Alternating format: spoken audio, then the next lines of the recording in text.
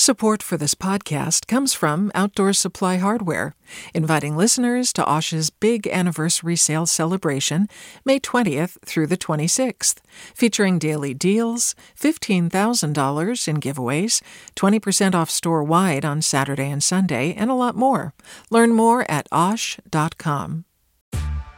Hey there, this is Brittany Luce from NPR's It's Been a Minute. KQED's podcasts like The Bay, Bay Curious, Mind Shift, Right Nowish, and more all tell the stories of the Bay and beyond with reliable, human-centered journalism.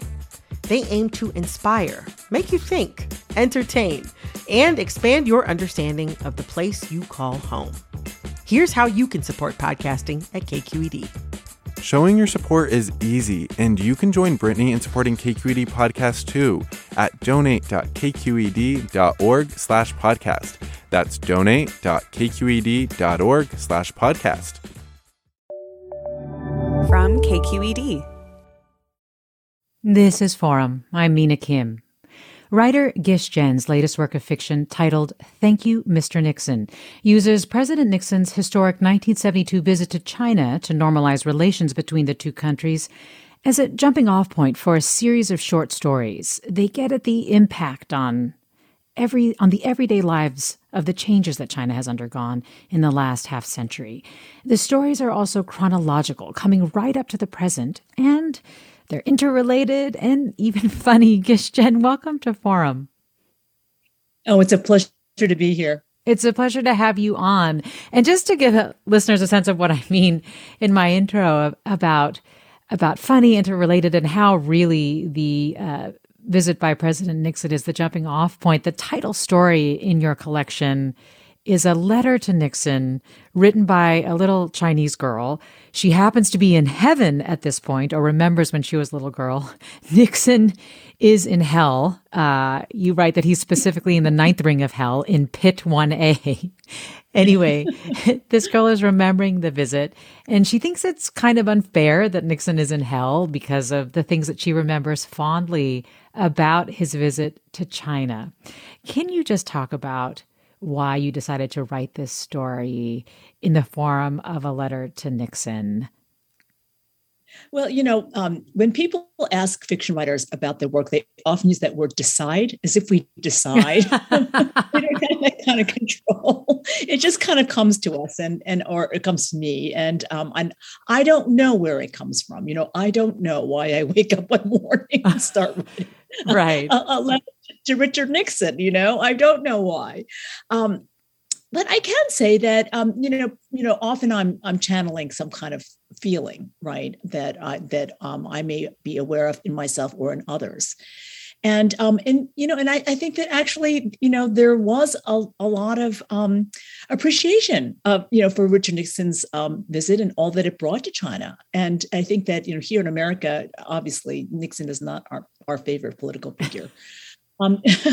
But for many Chinese, he was a kind of hero. And of course, as is clear in my story, for many of them, the real, figure who stood out was Pat Nixon with that red coat.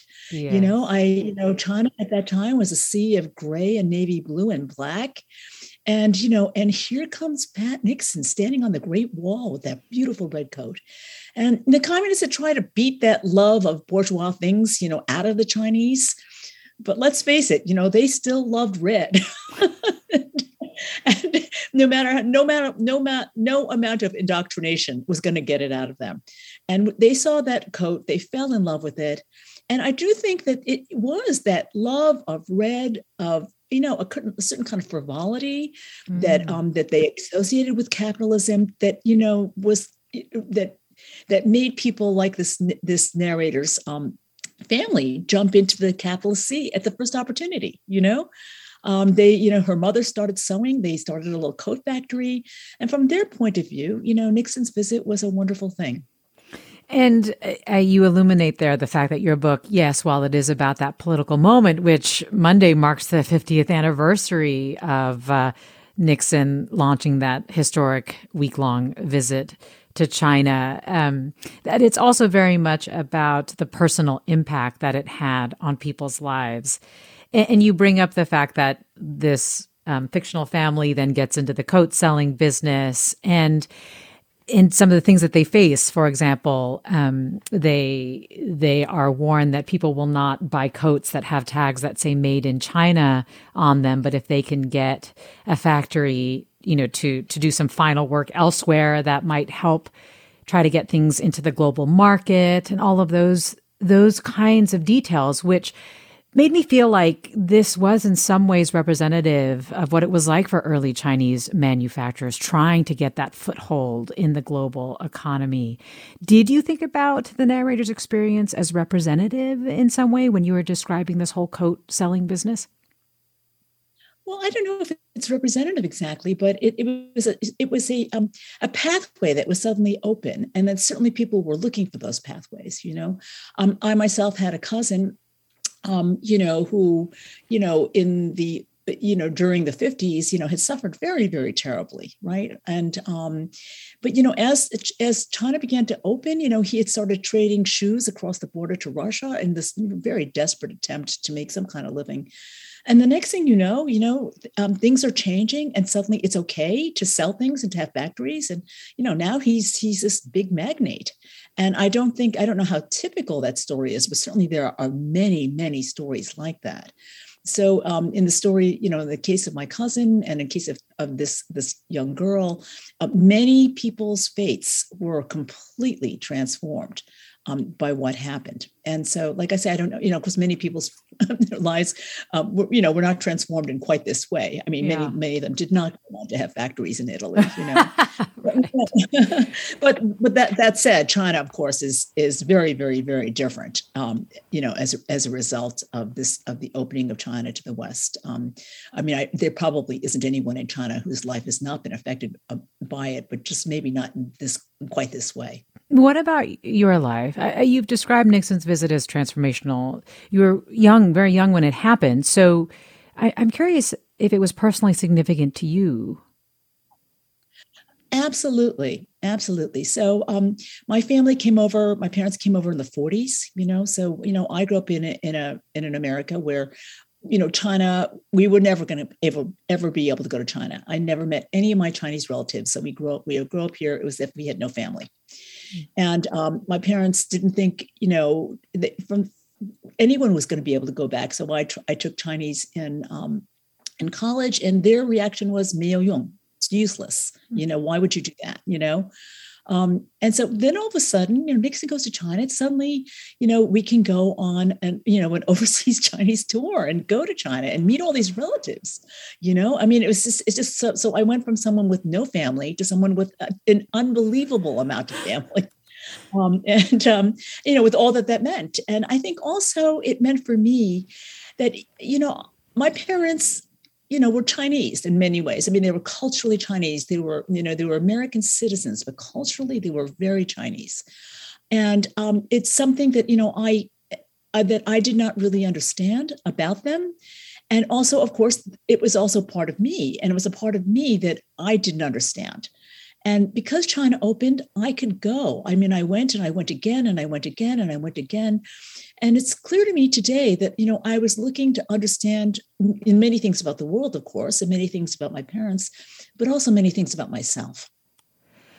You do talk about in interviews how you regularly visited China during the 70s. I think at one point you were teaching coal mining engineers. Yes. What were you teaching them? Was it English or? I was teaching them English as a second language. So this is 1981. I was teaching in Shandong in Jinan, which is in Shandong province. At the time, there was only, there were other foreign experts there, but they were far, far away on the other side of the city. So I only met them once.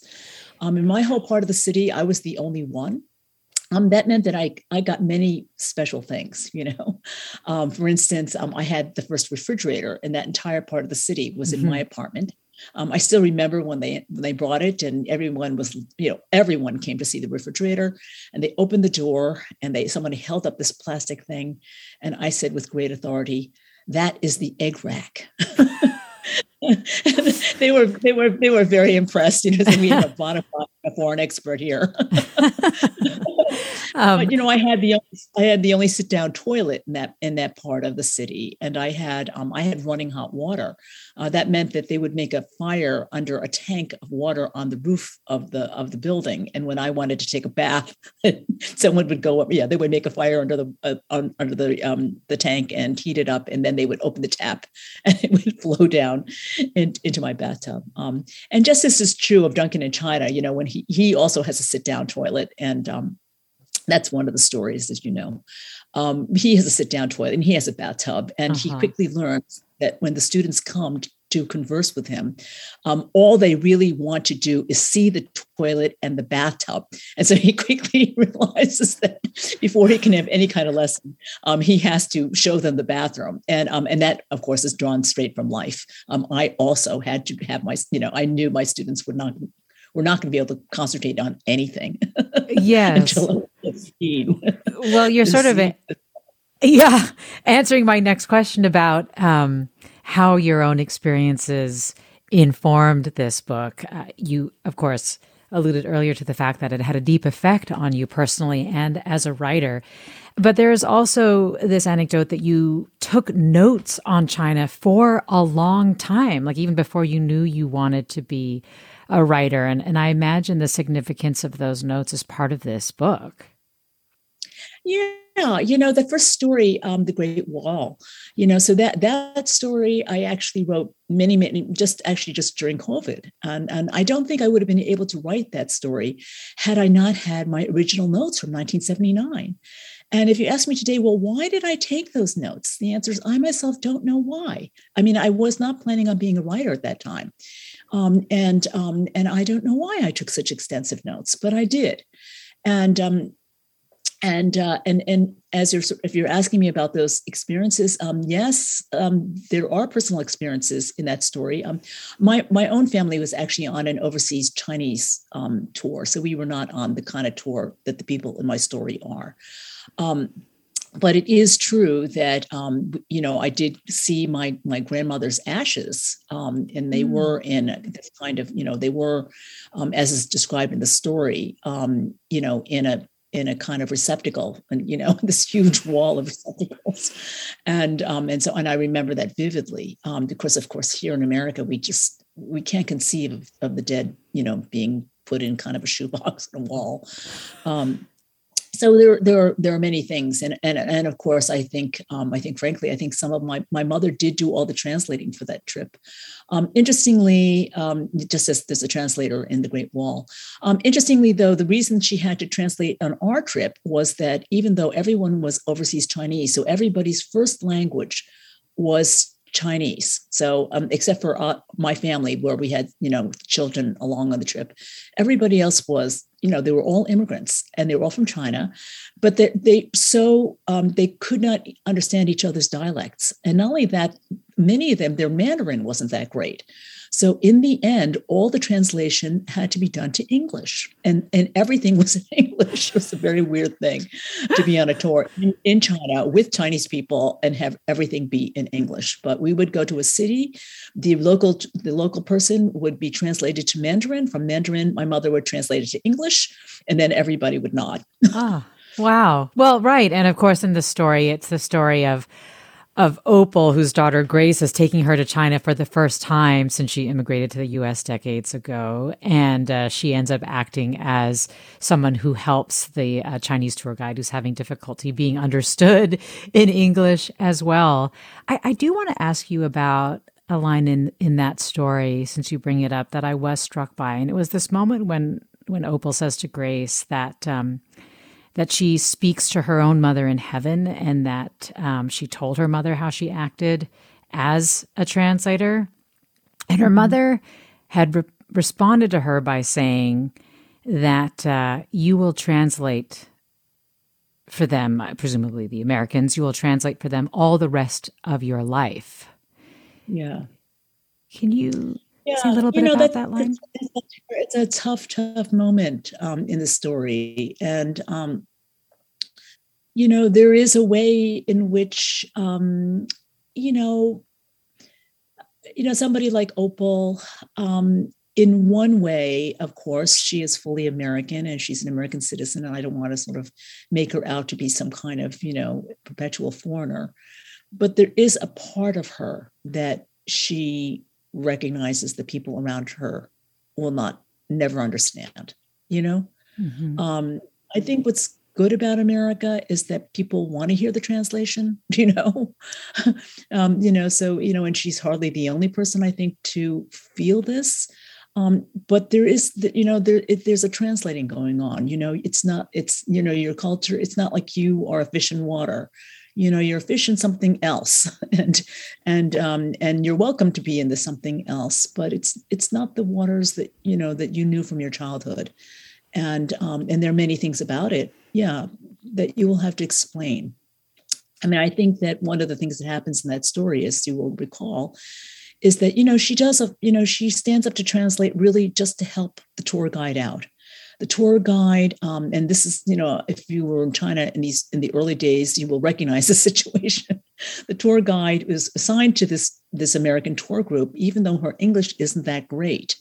And she got that job because her father was some bigwig, right? And she herself doesn't want the job, but she's in this position and she doesn't really speak English. And Opal, realizing that she is in a tough spot, just stands up to translate. It's just a very natural human gesture. And that kind of thing, and then the tour guide later on sees an opportunity to pay her back and does. It pays her back with a favor, that she can extend. And, I've seen this kind of exchange many, many, many times. And I've also seen the way that, this is the Western gaze, the way that people see this, this flashy thing, this thing about relationships as a tit for tat, they see it as transactional. When I have to say, I think it can be transactional. I'm not saying it's never transactional, but I have seen so many instances where it's not it's just an act of human generosity. And that is repaid, and it's it's a kind of from the Chinese point of view, it's just natural, and I will say, in my opinion, it's very beautiful. Mm. But I have seen the way that this kind of thing is really can be very, very misunderstood by the West. Do you know what I mean? Where it seems like they're scratching each other's backs. They're all in bed together, and that's just not. In my view, that's just not what's going on. And people ask me, what do you want people to get from your book? I hope that they will come away with a more nuanced appreciation of these kinds of exchanges and what cultural difference really is. We're talking with writer Gish Jen. Her new story collection is Thank You, Mr. Nixon. And I'm wondering, listeners, if what you're hearing from Gish Jen is resonating with you. Maybe you have family ties to China as well, or have visited or worked there. You can share your observations by calling 866-733-6786, 866-733-6786. You can get in touch on Twitter or Facebook or Instagram. We're at KQED Forum. You can email us, forum@kqed.org. Gish Jen's previous books, of course, include The Resistors and Who's Irish. And interestingly, as we talk about Thank You, Mr. Nixon, next week marks the 50th anniversary of President Nixon's historic visit to China. Did you plan, were you thinking about this 50th anniversary when you were writing this book, Gish Jen? Well, it occurred to me during COVID. I don't think if it weren't for COVID, I don't think it would have dawned on me. But of course, I have been writing these stories all the way along. Very happily for me, it just so happens that my writing career has pretty much spanned this 50-year period, right? Wow. So I got my MFA in 1981. And so I'd been writing stories all the way along, and it's not so much that I was trying to capture what was going on, but naturally the back, it's kind of like a time-lapse camera, right? The background is changing, and new immigrants are showing up, and things are changing, and I'm just kind of capturing them because I am writing these stories over this period of time, and so I had been meaning to collect them, and it had occurred to me to make it chronological because so many of the characters recurred. And then it suddenly dawned on me during COVID that the 50th anniversary was coming up, and that this was a particularly good time to be reflecting on what's happened in China. Well, we'll have more with Gish Jen after the break. Stay with us. You're listening to Forum. I'm Mina Kim.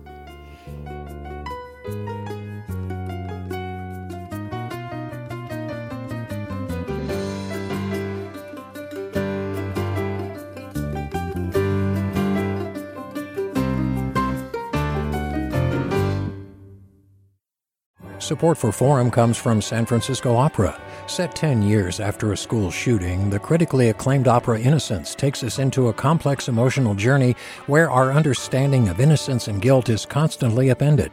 Kaya Sariaho's ethereal score collapses the past into the present as a community of survivors grapple with how to move forward. Don't miss the highly anticipated American premiere of Innocence, June 1st through 21st. Learn more at sfopera.com. You're listening to Forum. I'm Mina Kim. Next week marks the 50th anniversary of President Nixon's historic visit to China. And we're talking to Gish Jen, whose new story collection found inspiration in that event. It's called Thank You, Mr. Nixon. And you probably know Gish Jen from previous books, including The Resistors. You can join the conversation with your questions, whatever you'd like to ask Gish Jen, or if you have any observations or reactions to what Gish Jen is saying about the complicated relationship between the U.S. and China and the impact it has on ordinary lives. And Richard writes, can the author discuss her family's attitudes towards the Chinese government from the immigration to the U.S. in the 1940s through the 70s to today? Has it evolved over time? Well, there's how much time do we have? Obviously, when my parents came in the 1940s, they were involuntary immigrants. So my father came as part of the war effort. He was an engineer. He's an hydraulics engineer in Shanghai. At the time, they were talking about opening a second front against the Japanese in that Shanghai harbor. They had one of those big exams to figure out which engineers should be working on that.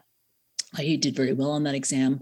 So he was sent across China. You couldn't come across the Pacific because it was too dangerous, right? So he came across China, over the hump, that's the Himalayas, into India, all the way across Europe, all the way across the Atlantic.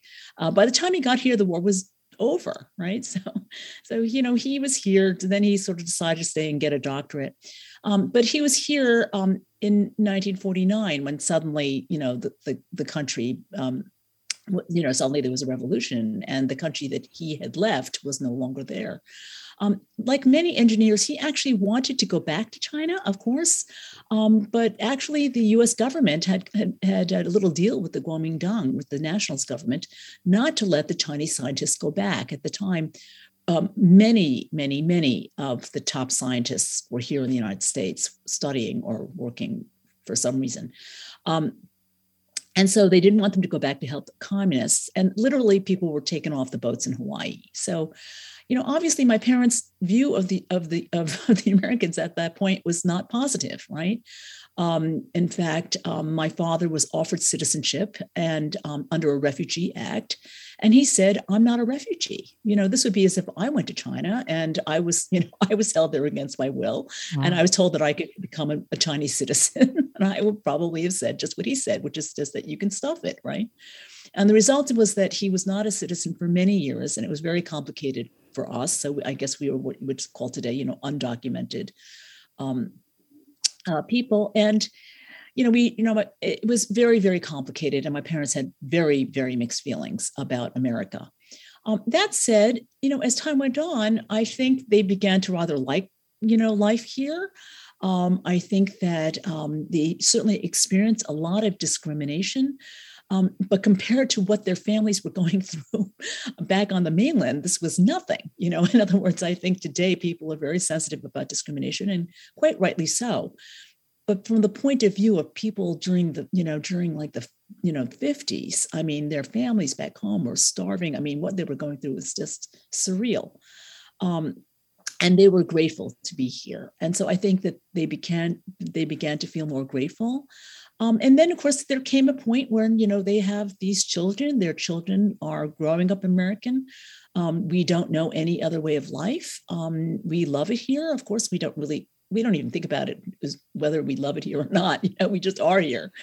And their lives are here. And so they begin to love it too, and they begin to think of themselves as American. by the time it's, we can go back and visit, it's clear to them that they have a lot of ideas that, that people back in their home country don't have. I remember very vividly a time when I got sick in Nanjing, and this is early on. And I think probably early 1980s. And I got very, very sick.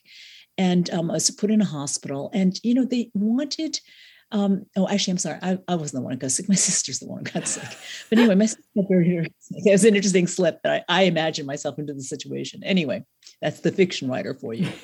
But my sister got very sick. And I remember that they wanted to put her in an overseas Chinese hospital. And that was a moment when, of course, her sisters were, of course, the overseas Chinese hospital, had dust balls the size of basketballs on the floor. There were watermelon rinds everywhere. I still remember the IV needles were rusty. They had never seen a Band-Aid before.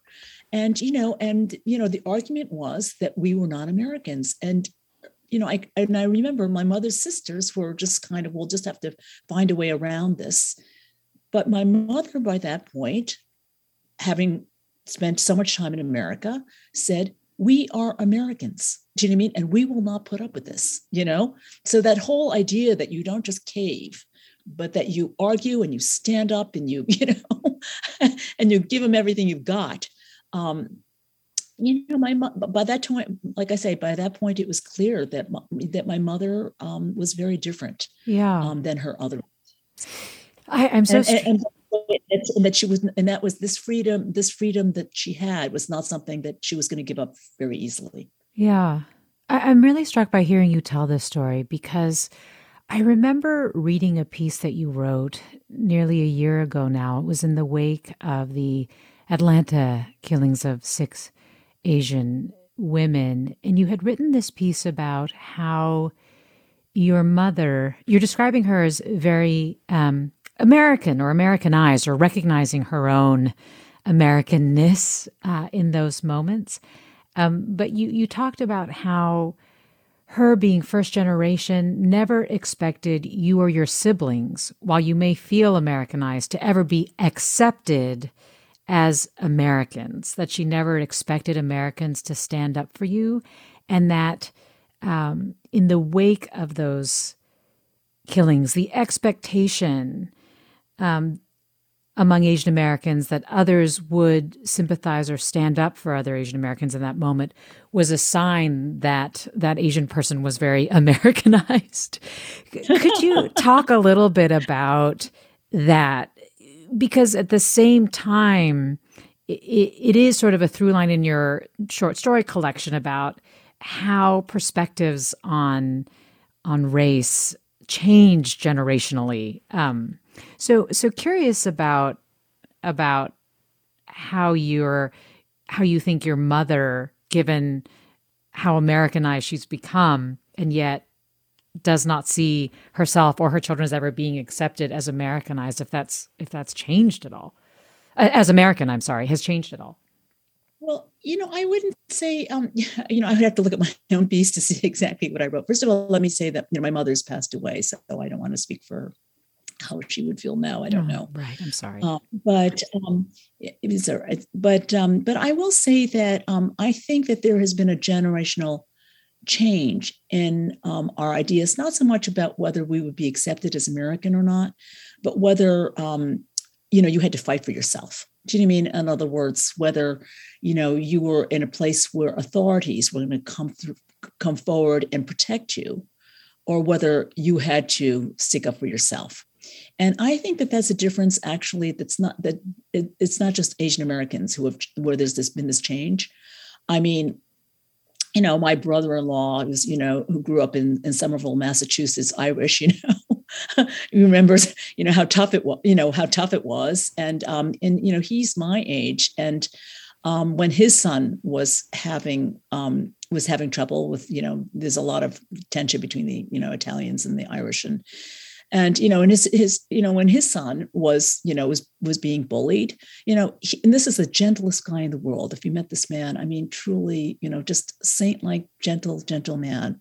But what he told his son was, the next time that kid bothers you, you punch him in the face, and even very sweet Cynthia Ozick, the author, her reaction to my piece was just like, I grew up Jewish on the Lower East Side, and my brother got bullied, and my mother, and you can only imagine how gentle. I mean, these guys are like the least violent people you could possibly imagine. And and her mother told her brother to go out with a plank and go hit that kid. So I mean, I think that this whole generation, like my age and older, is used to the idea they've got to stick up for yourself. And it's only the younger generation that thinks that actually, the authorities should all protect you. Like you shouldn't have to stick up for yourself in the playground. The principal should come and do something about it. Like I said, I think that's a very big change. I think that it's a wonderful change, but for older people, it takes some getting used to. I think we're used to a much more rough and tumble kind of America. Yeah. But like I said, I don't think don't get me wrong. I mean, Asian Americans, we've had more than our share of, crapola, right? But that said, it is not only confined to our group, I will say. Well, of course. And interestingly, your point in the piece is not so much that authorities would necessarily come and protect, but it was also just this idea that people would sympathize, that they would stand up and stand with you.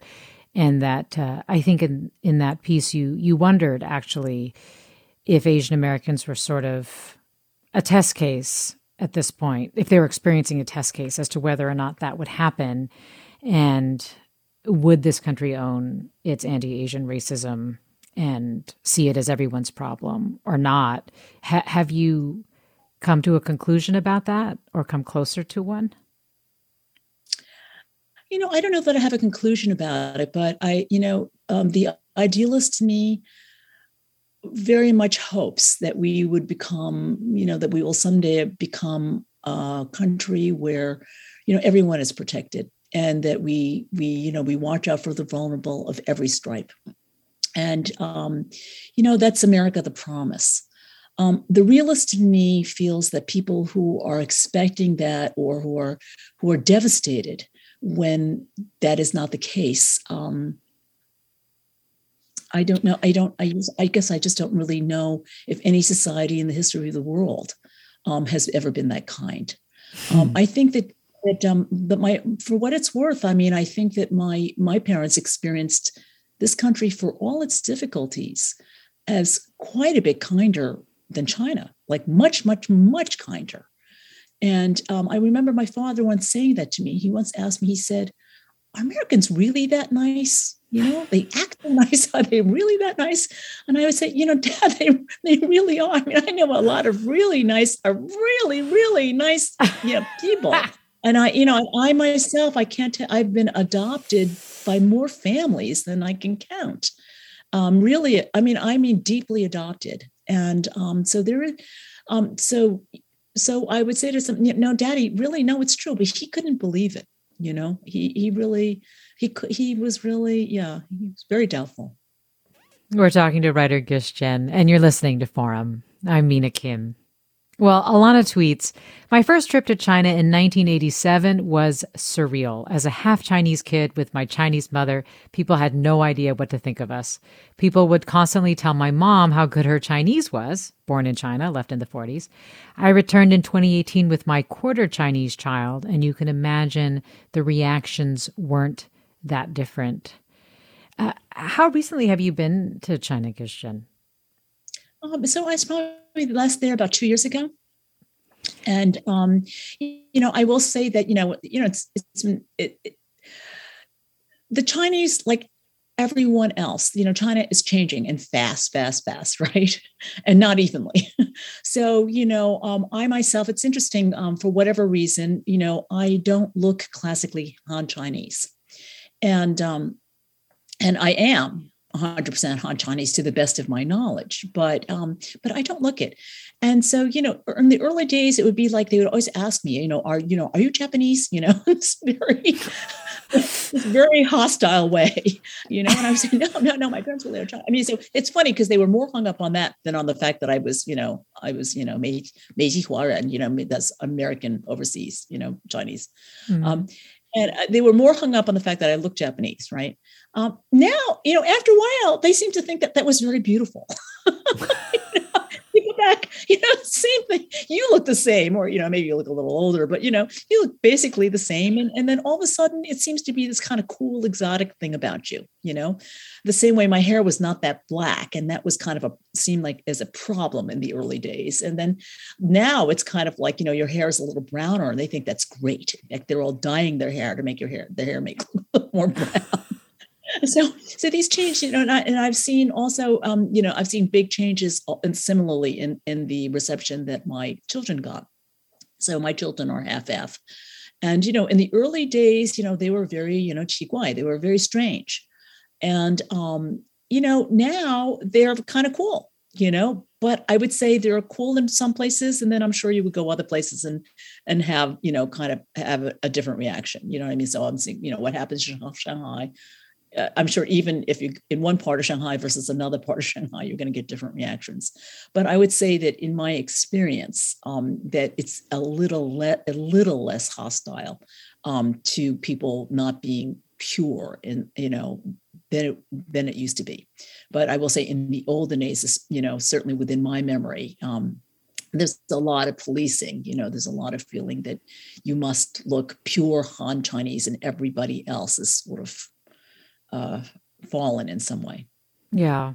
Well, we have a couple minutes left, and there was one last piece I did want to ask you about that really felt so rich with so many things. You've kind of alluded to some personal experiences that are in this, but it's I think it's like the second to last story in your collection that's set during the Trump years. It's called No More Maybe, about a Chinese couple in the U.S. whose visas have expired, so they're technically undocumented, and the husband's parents from China are visiting and they're entertaining them at that time.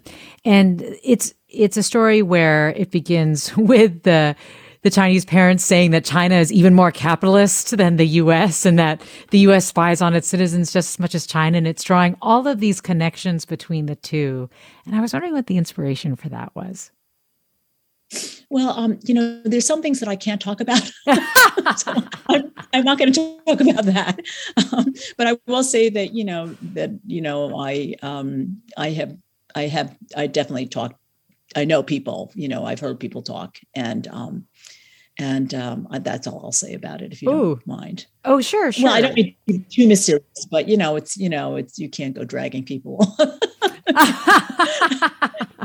I see. You're trying to protect people, but ultimately, it really is about a misunderstanding. I mean, not that it's so dangerous and so terrible, but you know what I mean. I try to have a little respect for people. Sure. Well, do you want to in addition to that, what happens in this story is basically a hate incident against this family based on misunderstanding, and it just felt so current. And just wanted to ask you about the inspiration around that.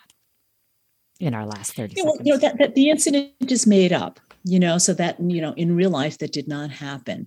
And yet, of course, it's entirely plausible, and, and I think that, as a writer, I'm interested in kind of what makes that suddenly arise. In other words, certainly the vocabulary for it was there.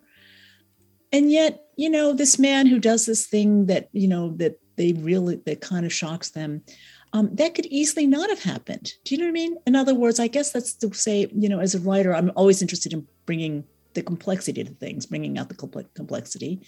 And, I guess that's to sort of say that, his racism to me seems situational, if that's, and I think it's true of a lot of racism, to be honest. Of course, it underlies things, but then there are also circumstances that bring it out, and there's circumstances that can tamp it down. Well, thank you for exploring what you do, Gish-Jen, and for coming on today. And it's been my pleasure. Thanks for having me. And my thanks to listeners for listening. Have a great weekend. This is Forum. Funds for the production of Forum are provided by the members of KQED Public Radio, the Germanicos Foundation, the Generosity Foundation, and the Heising Simons Foundation. Support for Forum comes from San Francisco Opera. Set 10 years after a school shooting, the critically acclaimed opera Innocence takes us into a complex emotional journey where our understanding of innocence and guilt is constantly upended. Kaya Sariaho's ethereal score collapses the past into the present as a community of survivors grapple with how to move forward. Don't miss the highly anticipated American premiere of Innocence, June 1st through 21st. Learn more at sfopera.com. We've all got those parts of our house where the internet just won't go. Well, if you had wall-to-wall Wi-Fi from Xfinity, you could worry less about dead spots. Because with wall-to-wall Wi-Fi from Xfinity, you get fast speeds, reliable connection in every room, and power for all of your devices, even when everyone's online. That's wall-to-wall Wi-Fi only with Xfinity. Restrictions apply, not available in all areas. Actual speeds vary. All over the country, we need to improve reading in Wisconsin. Schools are changing the way they teach reading. I'm calling for a renewed focus on literacy. We have gotten this wrong in New York and all across the nation. And it's happening because of a podcast. I think your podcast has changed my life. And I'm going to share this podcast with everyone I meet. Sold a Story investigates how teaching kids to read went wrong. New episodes of Sold a Story are available now.